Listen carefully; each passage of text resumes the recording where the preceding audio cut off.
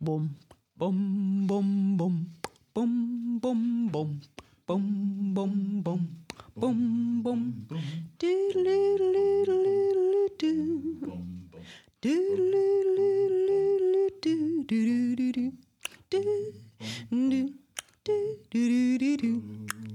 Welcome to the Good Energy Project with Lou Connor, a surprisingly hopeful and upbeat show about economics, climate change, and our future on planet Earth.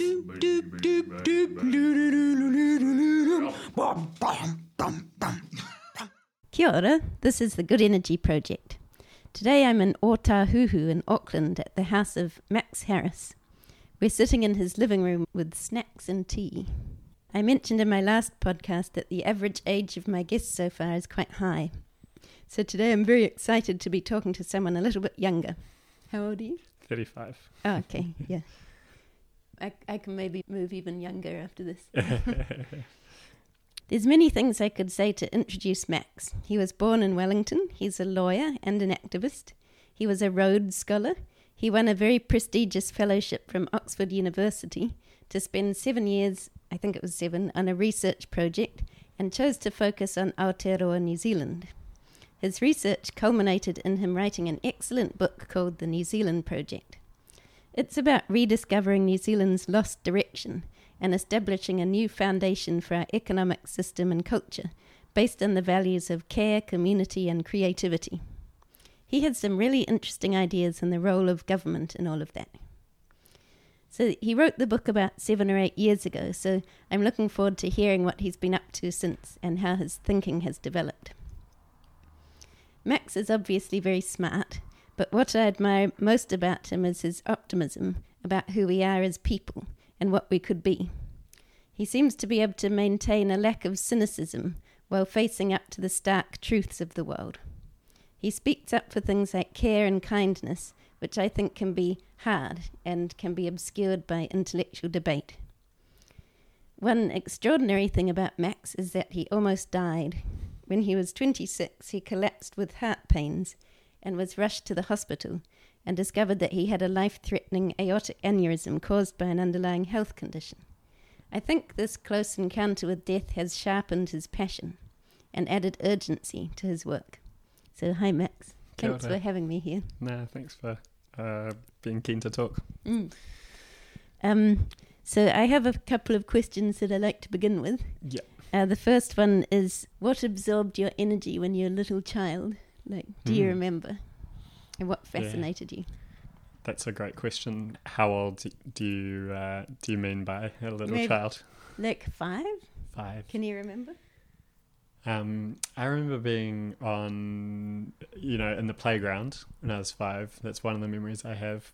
We actually went overseas for a little bit to China, and I don't have that many memories of that time. I guess a few years later, I remember being really into sports in quite a nerdy way often, like collecting the score of like our rugby games and looking at all the numbers around cricket games that were played and watching a lot of rugby league and cricket and rugby. That's one thing I remember, but there were probably lots of other things. One other thing was I have a twin brother, and I think when we were about 8 or 9 we got an old kind of camera that our granddad had after he passed away, and we started making movies, and we were cool. really into making short movies, so that was something else. What about? The first one we made was called Angry Assassination. Oh, and wow. It was it was about kind of mysterious deaths. And were you acting in these movies as well? Yeah. My younger sister was the main character in this one, but I was like a newsreader. Oh wow. In this, and we also tried to remake all of Lord of the Rings when that came out. Oh wow. And made lots of ridiculous but fun movies. And so I was also into watching movies. I remember that. Yeah. Do you remember what you loved about it? I really wanted to be a screenwriter. I really wanted to be a scriptwriter. I liked writing back then, but I also really liked kind of pairing music with images. I always remember being interested in that. And yeah, we used to this really lo-fi thing of like getting a Discman and playing music through headphones that we'd put next to the camera, but getting the music kind of alongside the images. I remember was something that I was interested in. Yeah. My next question is, do you remember when you first became aware of money, and how did you feel about it? Yeah, that's a good question too. Probably not like, I probably don't remember like the very first moment. I think I have some early memory of playing Monopoly. We used to play like lots of board games and thinking about the plastic money, and I'm probably projecting back, but thinking about the power of like having that money on a Monopoly playing board. One other thing I remember is we used to get, I think it was $1 at first from our parents on Sundays to go down to the dairy. My brother and sister and I used to kind of compare what we would get, and you know, I guess there was a sense of like some limits on what we could get. Actually, I do remember opening a bank account and saving up money, and my brother saving like a small amount of money and then feeling unfair, like feeling some sense of unfairness. But yeah, I guess I think we were relatively lucky growing up. That I do remember money being talked about, but the lack of money wasn't like an intense struggle for us. And yeah, you kind of were a little bit aware of its power or its scarcity. Yeah, yeah, something like that. Yeah. And my next question is about climate change, and if you remember becoming aware of climate change and how that's affected you. Yeah, I went to a really great primary school called Clyde Key School in Wellington, and it was really creative, and I had an amazing teacher, like the best teacher I think I had, called John McDougall. And I remember that he got us all to do a project on erosion, and I don't know that he used the words climate change, but we travelled out to Kapiti, I think it was, as a primary school class, and we kind of looked at the sea, and I think there was like an initial kind of sea wall, and there was definitely some sense that the ground was being affected by some changes in the environment. And I also remember watching An Inconvenient Truth, but that was quite a bit later. I remember that having quite an impact on me, the Al Gore movie about climate change. Like, were you at university? Or? I think, if I remember right, it was just between when I left school and when I started at university, and I moved up to Auckland, and I think I went to go see it. Like, I moved up in 2006, the start of 2006, and so I think it was around then. And yeah, I remember that having a strong impression on me. Yeah. How did you feel about it? Probably nothing groundbreaking or startling, just that I remember like that sense of like threat from these kind of major shifts across the world. And yeah, I probably just have like the image in my head of, you know, kind of melting ice. And I also do remember actually like really being interested in disaster movies as a kid. Okay. And when I was watching lots of movies, I guess it was the era of these big disaster movies like Deep Impact. I remember going to see that movie, and movies like Volcano. And I think it's no coincidence that, yeah, during that time we were starting to see these kind of apocalyptic movies. And so I do remember thinking about that happening to us. Yeah. Can you tell me about how you happened to get the All Souls Fellowship, and also you wrote in your book about the time when you realized that you had this health condition? Yeah. So yeah, I was really lucky. There's lots of privileges involved with this, but I got a scholarship to go study at Oxford. Studied for 2 years postgraduate study after I'd done a little bit of work. I studied law and public policy, and then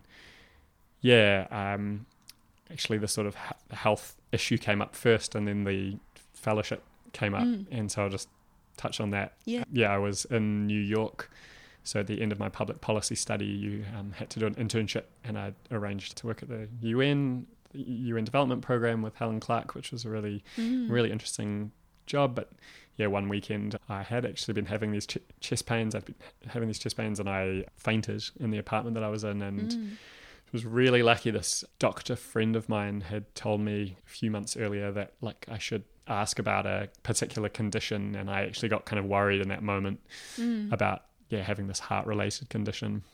In the end, I didn't have that condition, but I had something similar, and I found out then that I had this quite rare condition called Loeys-Dietz syndrome, which has lots of symptoms and implications, but generally it's like a connective tissue condition, which can mean that your blood vessels tear more quickly than ordinary people. And I also at that time had an aortic aneurysm. So it's very extreme, isn't it? It was quite extreme. And actually, unfortunately, at the start of this year, I had another aortic issue arise, which comes out of the condition.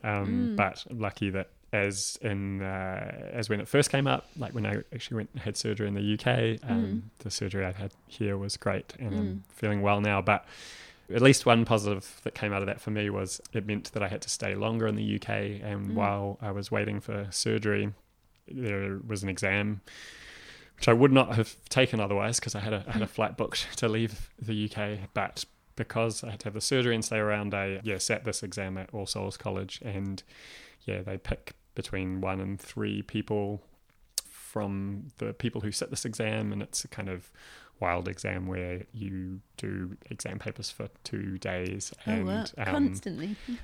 Almost. It's like 4 3-hour papers. Wow. And they're sort of 2 specialist papers where you pick a subject, and then 2 very general papers where they ask you kind of weird and wacky questions. Like one of the questions my year was essentially discuss death, and I wrote about kind of being close to death. Quite convenient in a way.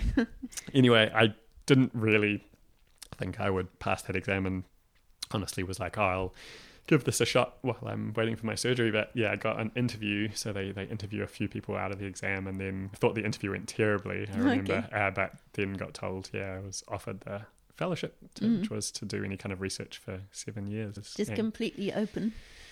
Pretty much any kind of research that you want to do. Has anyone from New Zealand ever won that before or since? I don't actually know the answer to that.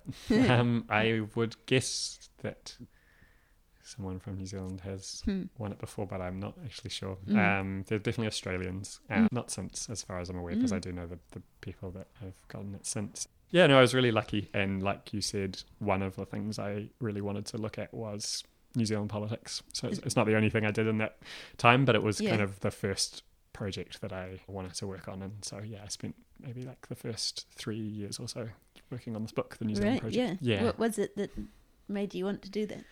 A few things. I think one was just keeping a connection to being back here. Like my plan had been to come back, and I thought, if I do work on New Zealand, I'll be able to travel back, and it's a way for me to stay committed to and connected to Aotearoa.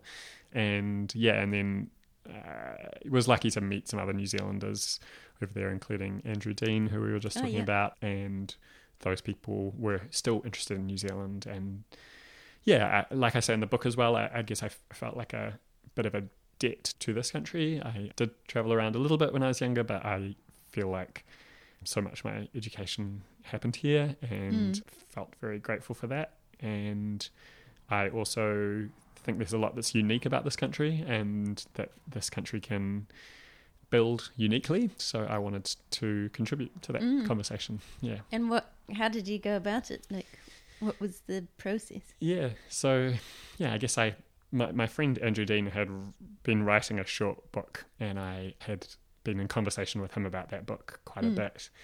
In fact, I think I was reading the draft of that book in New York when around the time that I had that fainting episode. Right. So this is Ruth, Roger and Me, that's Debts right. and Legacies. It's an excellent book by Andrew Dean about kind of growing up in the legacy of the 1980s. We can come back to it, but that was one thing that made me interested in contributing to the conversation.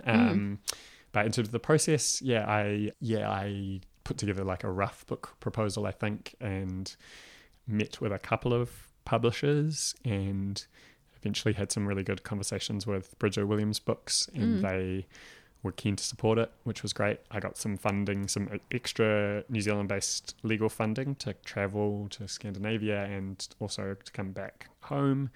And then I thought in that period about the structure of it. So I really wanted to write an interconnected story about different aspects of our politics that covered like environment and economy and aspects of society. And so one feature of it was that it was strongly grounded in interviews. And I know at that time I also decided I wanted to interview some people that had been really inspiring to me. So people like Moana Jackson and Kim Workman and Jane Kelsey, but also people that I hadn't yet met, but whose writing I'd been really interested in. So people like Nikki Hager or Susan St. John, and there were a few others. I've just been reading it. I'm quite a slow reader, but I've been really enjoying the focus on values. And you talk about how, especially in the 1980s, there was sort of like a draining of values from public life, and how you want to reestablish, and especially the values of care, community, and creativity. Yeah. Can you say a bit more about that? What do you think is important about that? Yeah, I think this was a theme that especially came out of those interviews. I noticed that when people were searching for what's positive or what to do about the situation we're in, a lot of people talked about a values shift and the need to return to or recover or reinstate certain values. And at the time, I think I was also thinking about what it means to be progressive and what progressive values are. And I wanted to find fresh ways of articulating that. And I think I wrote a longer list of values and then tried to boil those down to 3. So those 3: care, community, and creativity. And one theme, especially at that time, and this was kind of the end of the national government, so 2015, 16, 17, there was this sense of a loss of values. But some people talked of, that going back further. And in particular, I guess, a loss of a sense of community, a loss of care, and that can be traced back to different things. We might talk about like an emptying out of those values, or instead a substituting of like more individualistic values. And that was something that lots of people talked about, sort of a rise of individualism, of market-driven, profit-focused exploitation. And so that was a kind of anchor in the book, was that we need to kind of come back to these values. And one thing that was key was that they seem to be values that Māori activists and thinkers have written about in related terms. And also the language of values was something that Moana Jackson used, and that the Matike Mai report that Moana Jackson worked on referred to. And so this seemed to be a way of talking about positive change that drew on the best traditions in this country. Cool. And you also talk in there about the role of the government, and I like your framing of redistribution, regulation, and steering. And I think I've just got a sense lately of a lot of people just losing faith in the government and the political process, and there just seems to be quite a lot of hopelessness and also reluctance to trust the government to actually solve any problems. And I just wondered how do you respond to that? There's a lot of points in there, like on the approach to the economy, but also lack of trust. So where to start? Maybe just to start with your last question. I mean, I think this is something that I've been interested in since writing the book as well, that one big barrier to change is people's belief that change isn't possible. And this has been written about a lot. One book that had an impact on me and I think on a lot of other people was Mark Fisher's book Capitalist Realism, which talks about how one feature of capitalism is that it shrinks the sense of possibility. And one line that I think is quoted in that book that's often quoted is from Frederick Jameson, who says it's easier to imagine the end of capitalism, the end of the world, than it is to imagine the end of capitalism. It's this idea that it's an aspect of our like political and economic order that we we just don't think it's possible to do anything differently. Sorry, I just sort of like restated the problem there. So I think that comes from lots of forces. I do think the economic order that we have has tried to take off the table certain issues like, I mean, food prices is an interesting example because I think that's come back onto the table like in recent months. But, you know, there are certain things that have just been seen as like not sites of kind of political debate, and so I think that is, and that's to do with legislation and policy shifts. Yeah, there's lots that's behind that, and then we could talk about kind of what we can do to re-establish like that change is possible. But I definitely believe it's possible. So what's like you talk about debates being taken off the table? Yeah. How did that happen? Well, it's like that's a very big question. Yeah. And I guess it could sound really superficial on my part if I try and give one big answer. So, maybe an example. Yeah, there are sort of high level examples like alternatives to capitalism being taken off the table. Like, but then there are more specific examples like, the idea of public ownership, for example, and some of the key goods and services that we have being publicly owned rather than being owned and distributed by private sector actors. I think in a few areas like broadband or energy, it's Not in seen Aotearoa as an option. as an option, and I think actually that's an example where I think it's not far from the table. Like it's still being I see. it's still being suggested by unions and others that we think about public ownership. But I think just to be a bit more specific, it's been taken off the table by privatizing things, which happened in the 1980s. So what is described as like Rogernomics or Ruthanasia was where, lots of things happened. But among the things that happened were some of these things that were publicly owned, including banks and the Ministry of Works and insurance companies and other things were sold off to the market. And the market rules were loosened. There was deregulation. And progressive taxes were cut. Benefits were cut. And one thing that did was, so it pushed these things into the private sector, but then sometimes also made it, more difficult for policy change to happen in the reverse. Got used to it and then doesn't, a bit like a ratchet. Yeah, exactly. And there was a whole shift of power and resources, and also people with a particular ideology who were, in quite deliberate ways, I think, set up in sort of positions of power which normalized a certain view of the world and meant that this other view of the world, for example, that the government can and should publicly own some things, was seen as more fringe. So that's not very specific, sorry, but hopefully it's an example. No, it creates a context. Yeah. Now what else were we talking about?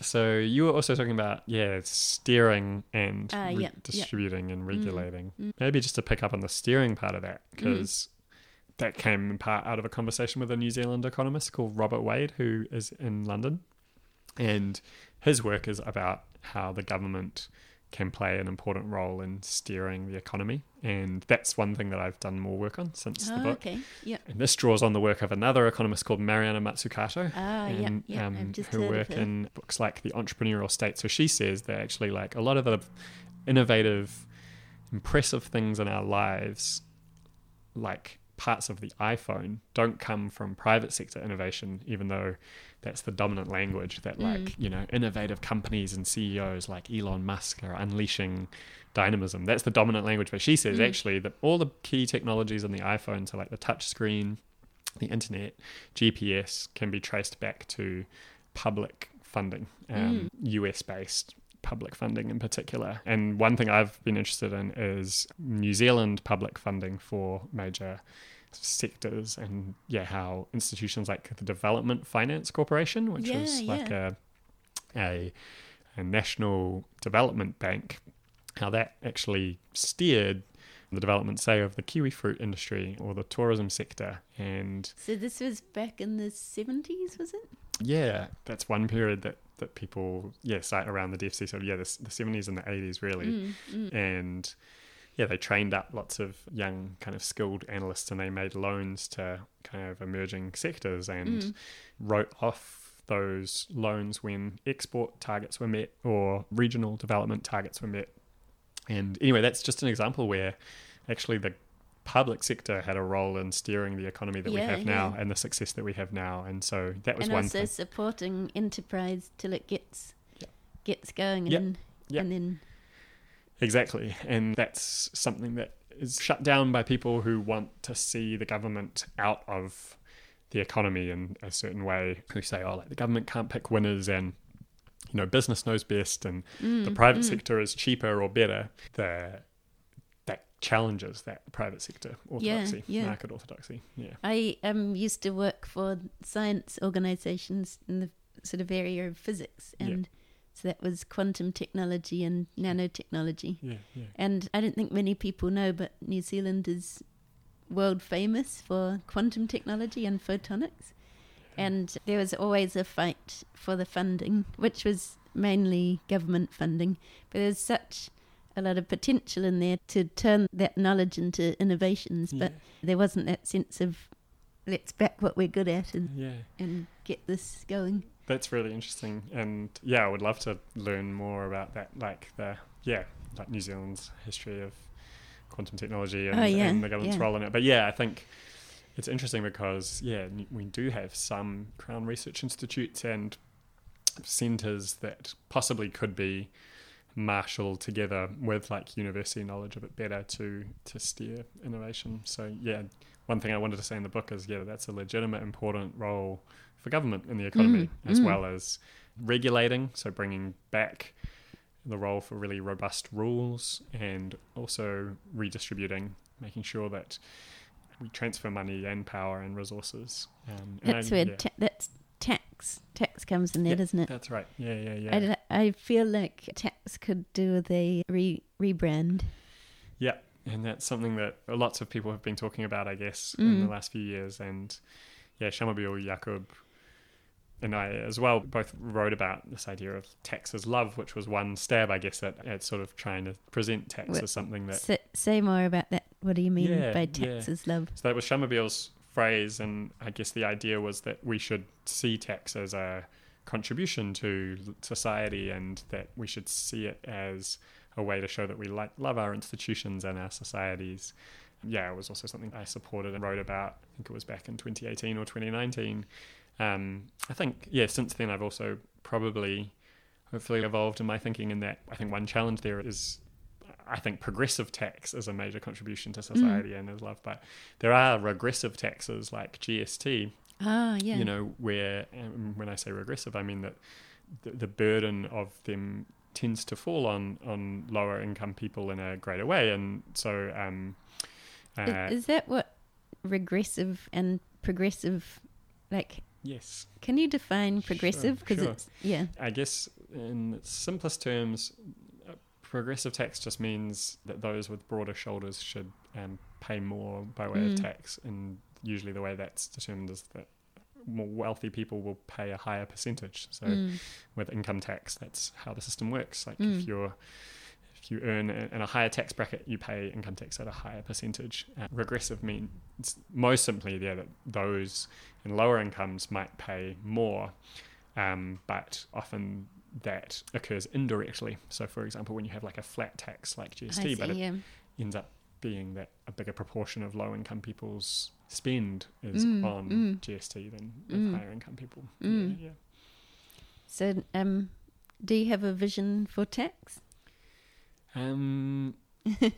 You don't have to answer that. Yeah, I do. And I was going to add that like people like Tax Justice Aotearoa since then have been working on like a rebrand and a refresh. And I think tax is a really important lever for sharing resources and ensuring we're all contributing according to our means towards a better society. And so to me it's about chipping in, it's about contribution. It's about acknowledging also how institutions build us and we build institutions.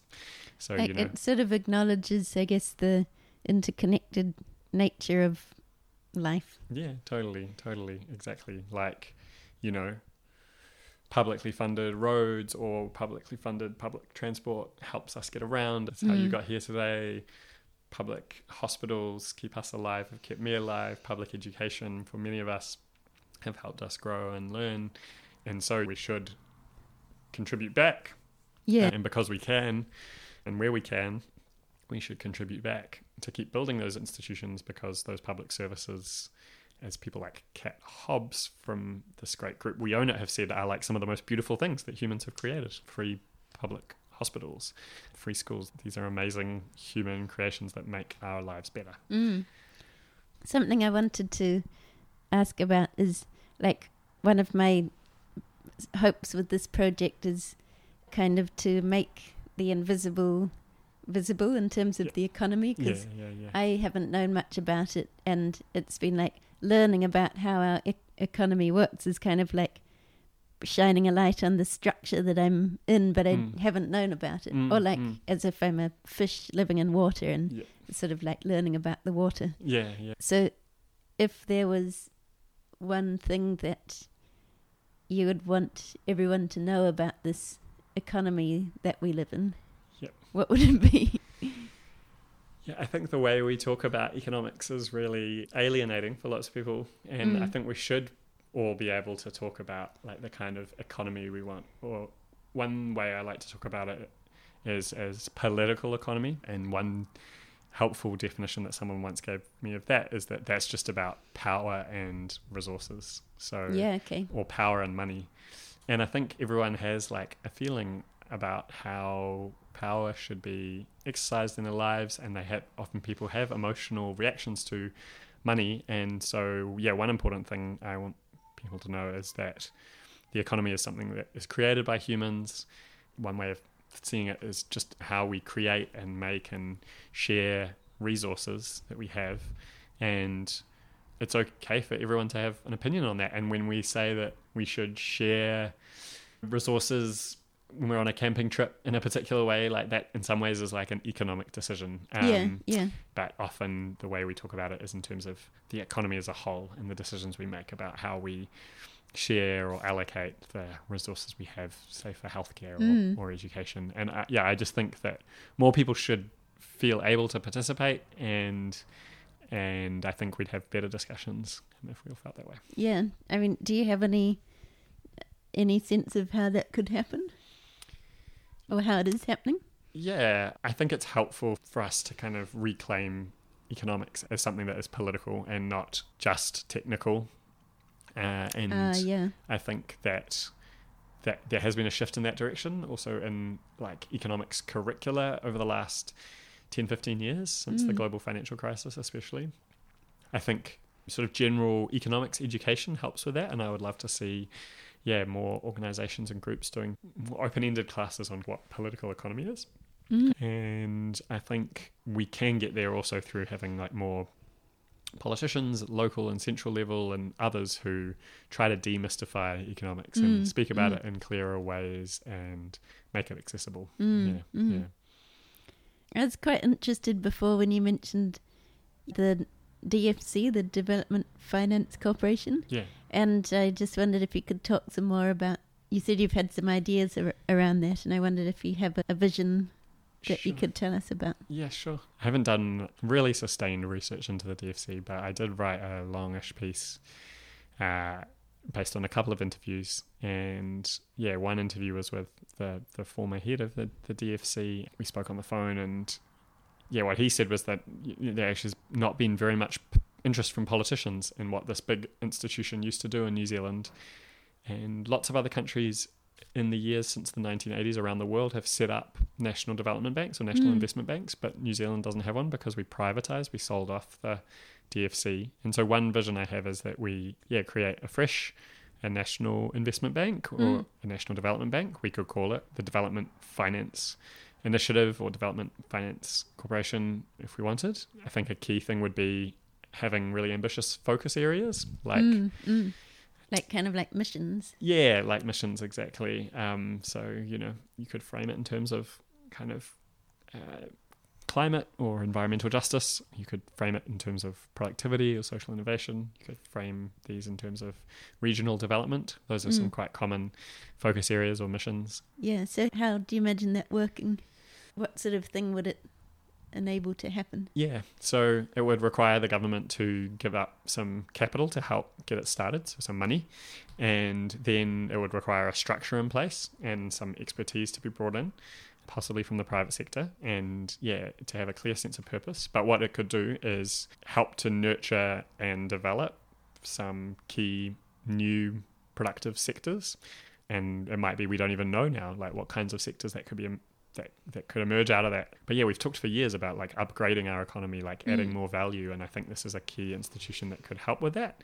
I think what it would also take would be a willingness for the government to take some risks and to fail sometimes, because all the people that have written about this say that actually government investments do sometimes fail, and new things fail. Yeah, exactly, and that's how life works, and we try our hands at things individually and collectively, and some things come off and some things don't. And so I am trying to pull some people together to do some more policy work on this, and so hopefully we'll do some more work on it. But that's cool. Kind of what we have in mind. Yeah, that sounds good.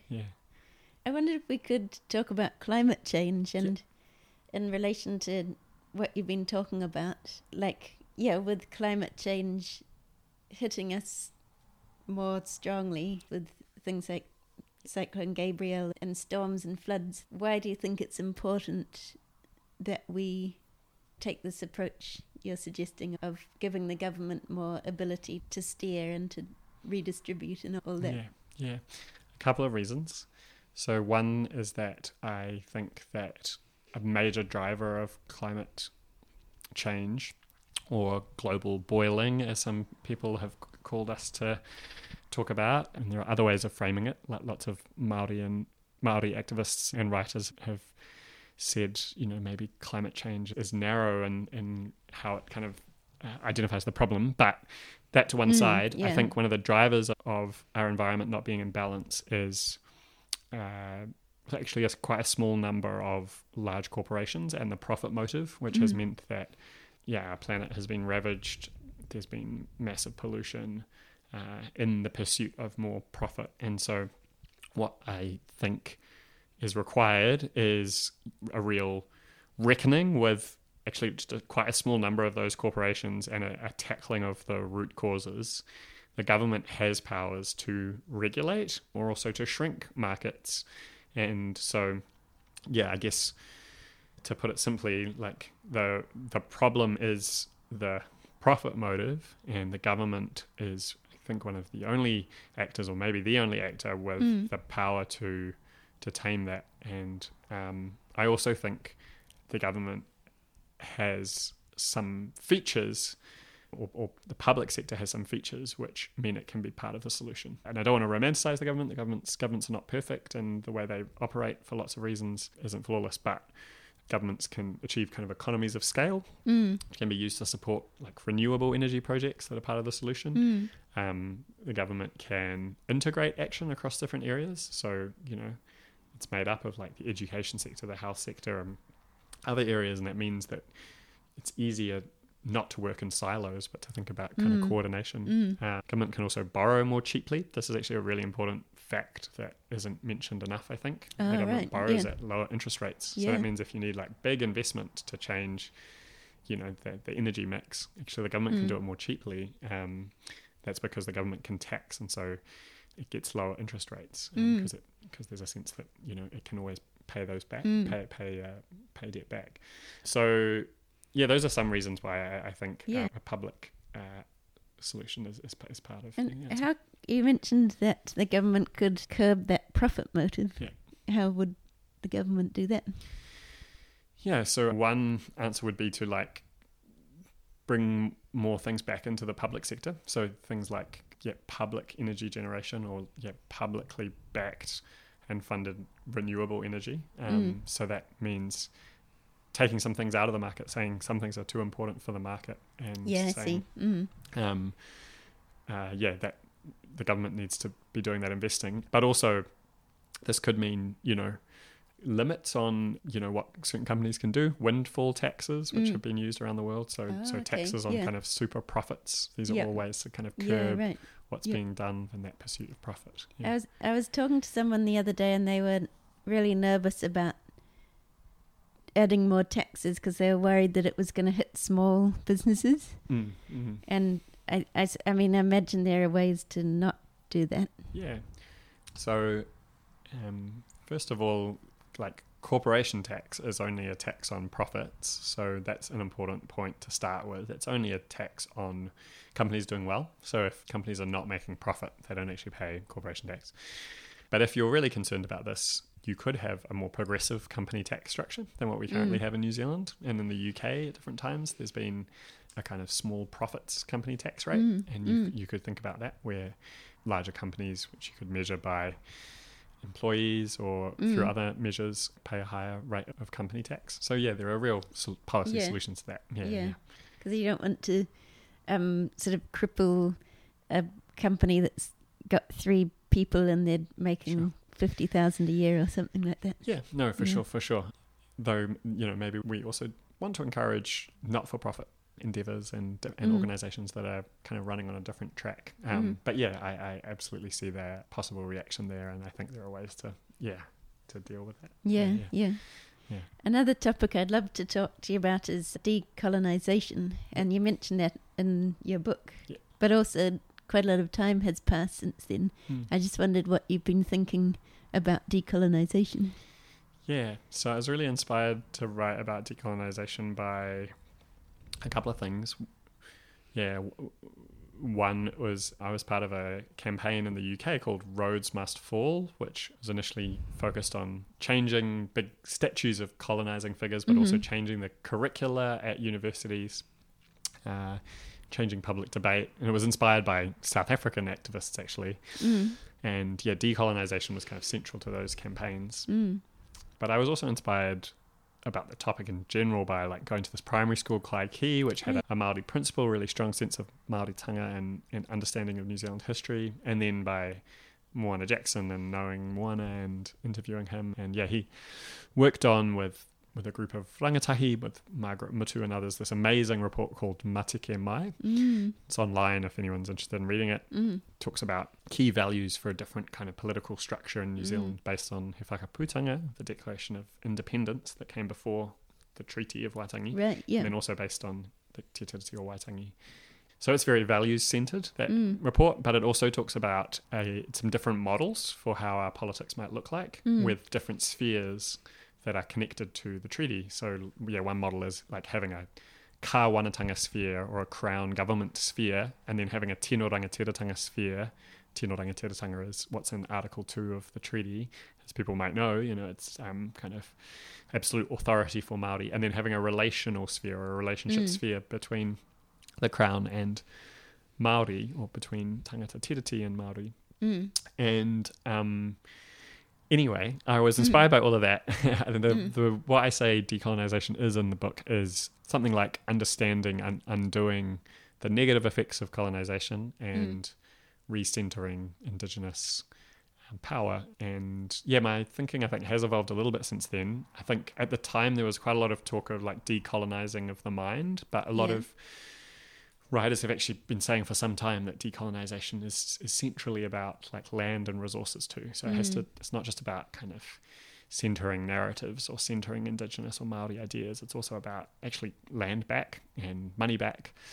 So that's one thing that I think is really important and that has been pushed in recent years. And then another thing that Moana also wrote about is that maybe a more positive framing is valuable, and Moana's recently written about an ethic of restoration in New Zealand, and whether that might be better to talk about rather than decolonisation. And what do you feel excited about with that? I think lots of parts of that. I think more and more knowledge is being shared about the sophisticated systems that Māori had in place before settlers came to Aotearoa. So I think, most people have some sense of like the value system in Te Ao Māori, and, values like manakitanga, sometimes translated as care, aroha, sometimes translated as love. But actually, it's also being shared more with the rest of the country that there was a sophisticated legal system, that there was a sophisticated economy. So people have talked about kind of the economy of mana, sophisticated tax system as part of that. interesting work being done by Matt Scobie and others in Yeah, Canterbury right. on that. Yeah. And I'm excited because I think that is one set of alternatives to Yeah, the current yeah. economic model that I think is really attractive and is rooted in this place, and I think is very empowering and involves kind of treating people and planet or papatoa anuku in the right way. So that's one reason I'm excited. I think another reason I'm excited is that a lot of the most interesting creative activism in Aotearoa right now, I think, is happening in Māori and Pacifica or non-Pākehā spaces in and around these ideas. And so I think being close to these ideas can bring anyone like into a very exciting space of like new thinking. Because it challenges foundations that have been so there all our lives, and that feels exciting to just have a new possibility of how we operate. Yeah, absolutely. And yeah, especially for Pākehā, that sense of like, this is the, as you said earlier, like the invisible systems like property or the individual or the market or profit. And yeah, the idea of like restoring a different kind of order is threatening to some people, because also maybe threatening in particular to those who stand to lose their power that might not have always been justly acquired. But I think it also offers a lot of promise and excitement. There's a nice line in Discussions of Racism from the writer Fred Moten, I think, who said about white supremacy, he said to white Americans, "This shit is killing you too, however much more softly." And I think there's something relevant there that, you know, the system is also not working for Pākehā, even if Pākehā have benefited hugely from colonisation. And it's actually in all of our interests to move towards a different kind of model. Matike Mai kind of sketches what that model might look like. That's cool. I'd like to read that. I'll go and read it. And I guess I sense sometimes that as Pākehā, there's an uneasiness or a lot of, like a mixture of shame and guilt and also threat and interest, but fear. It's just, and so I'm interested in how you stand as a white man and how you stand with dignity in this space. Yeah, I think you're right. There's a range of emotions. Sometimes I think a collective sense of something close to guilt that is more like responsibility isn't so bad. Like that people have some sense that like wrong was done, and that. But I've also heard lots of Māori say, you know, it's not very helpful to have lots of Pākehā kind of turning inwards and just kind of, feeling Shrinking, sort of. Shrinking and not kind of taking responsibility to do something differently.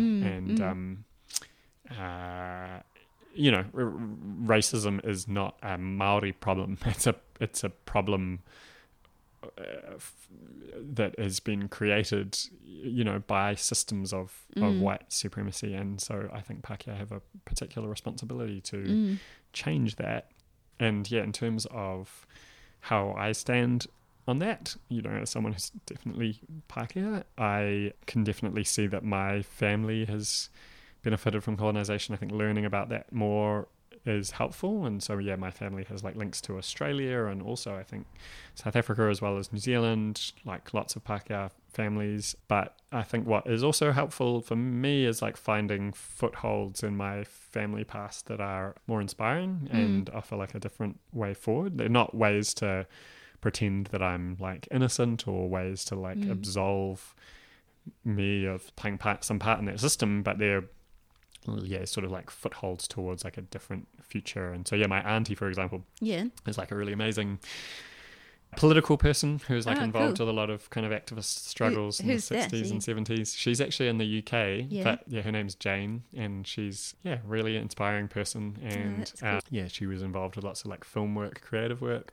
And so for me, finding those people whose example you want to follow can help you to be sort of rooted in your identity without like absolving yourself of any responsibility. Yeah, that sounds good. Do you have any hope for, I love what you say about the Māori economics, and I love what you say about there being a hope of finding a way of doing things that is rooted in this place. Yeah. Do you have any sense that that could be possible, or that that could be even starting to happen? Yeah, I think it is already starting to happen. And I think, like Māori would say, it's always been happening differently here. And then it's just been suppressed and marginalised and not given attention. But yeah, I think there's lots of examples. Some would point to like Tūhoi, some would point to like Kahunganu. There's, different iwi. In terms of the iwi enterprise, or more like, what different can you give local projects. So like social projects Mm. in Kahunganu around like alternatives to criminal justice. Tūhoi, lots of people with different views, and there are others who are more expert on this. But the example that is often given attention is the Urewera area, like having its own legal personality, or the Whanganui River having its own legal personality. But actually locally, I think like iwi and hapu are doing all sorts of interesting work. Yeah, there's things like bioremediation happening at the local level and Bay of Plenty. Yeah, all sorts of examples where I guess a different economy is like being lived out, and a different social and political system is continuing to be kind of seeded.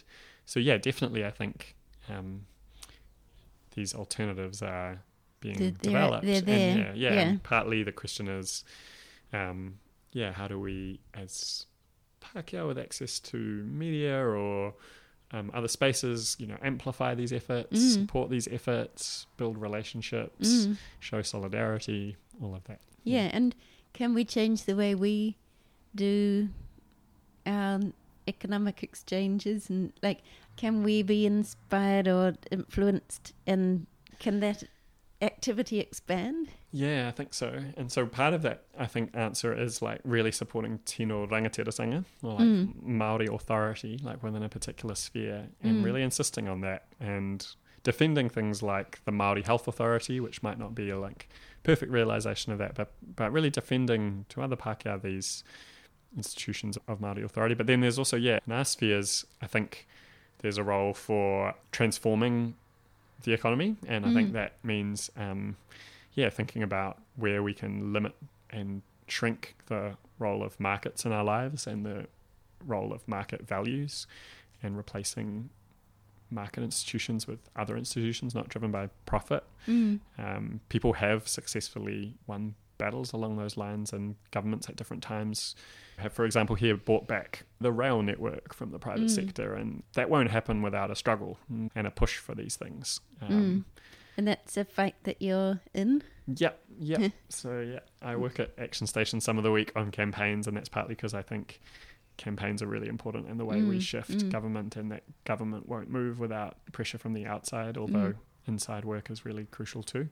I also try to get involved with writing that can support this, and policy work and legal work that supports these aims. And I do think we have to kind of fight the battle on lots of fronts, and I've only got skills on some of those fronts, but I think the challenge is, like working together with others to strengthen that fight.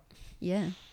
And if you could do anything in the world, what would you do? Like, do you have a big vision?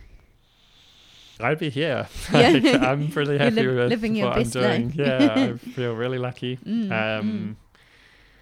I would really like to live lots of years, so being healthy is important. And so I just hope for good health. But other than that, I would want kind of some of these movements to be even bigger than they are now, and even more well supported, and to have even more good people in and around government to respond to this pressure, and then networks around the world who can support each other towards this different kind of change and across governments and across communities. But I'm really happy with what I'm able to do. What are you up against?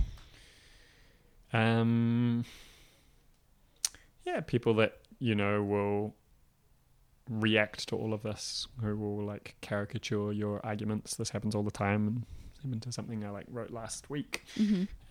People that will attack you, say all sorts of things about who you are, but will say different things, and it's much worse for women of colour and Māori women in particular, because they have to face, a lot more racism and sexism and other oppression that I don't have to face. But you're up against those kinds of attacks. You're up against the fact that this whole system has normalised a particular way of being, and so you're up against cynicism. You're up against the sense sometimes of like being on the back foot or not having the numbers yet to kind of win this fight. And I think it is good to think about what you're up against and what the opposition is planning and what like the defenders of the status quo are saying. I think it's important to track that. But I think we can win this. And I think also the struggle is ongoing. You know, ka whawhai tonu mātou is the Māori phrase in the name of the Ranganui Walker book, that like struggle is without end. And, you know, we build a better society, but I'm sure we find ways to improve that society. Yeah. What would help? A bolder government, because I think a bolder government would also empower some of the groups that we need to build up. I think that would help. Still has to be like a progressive government.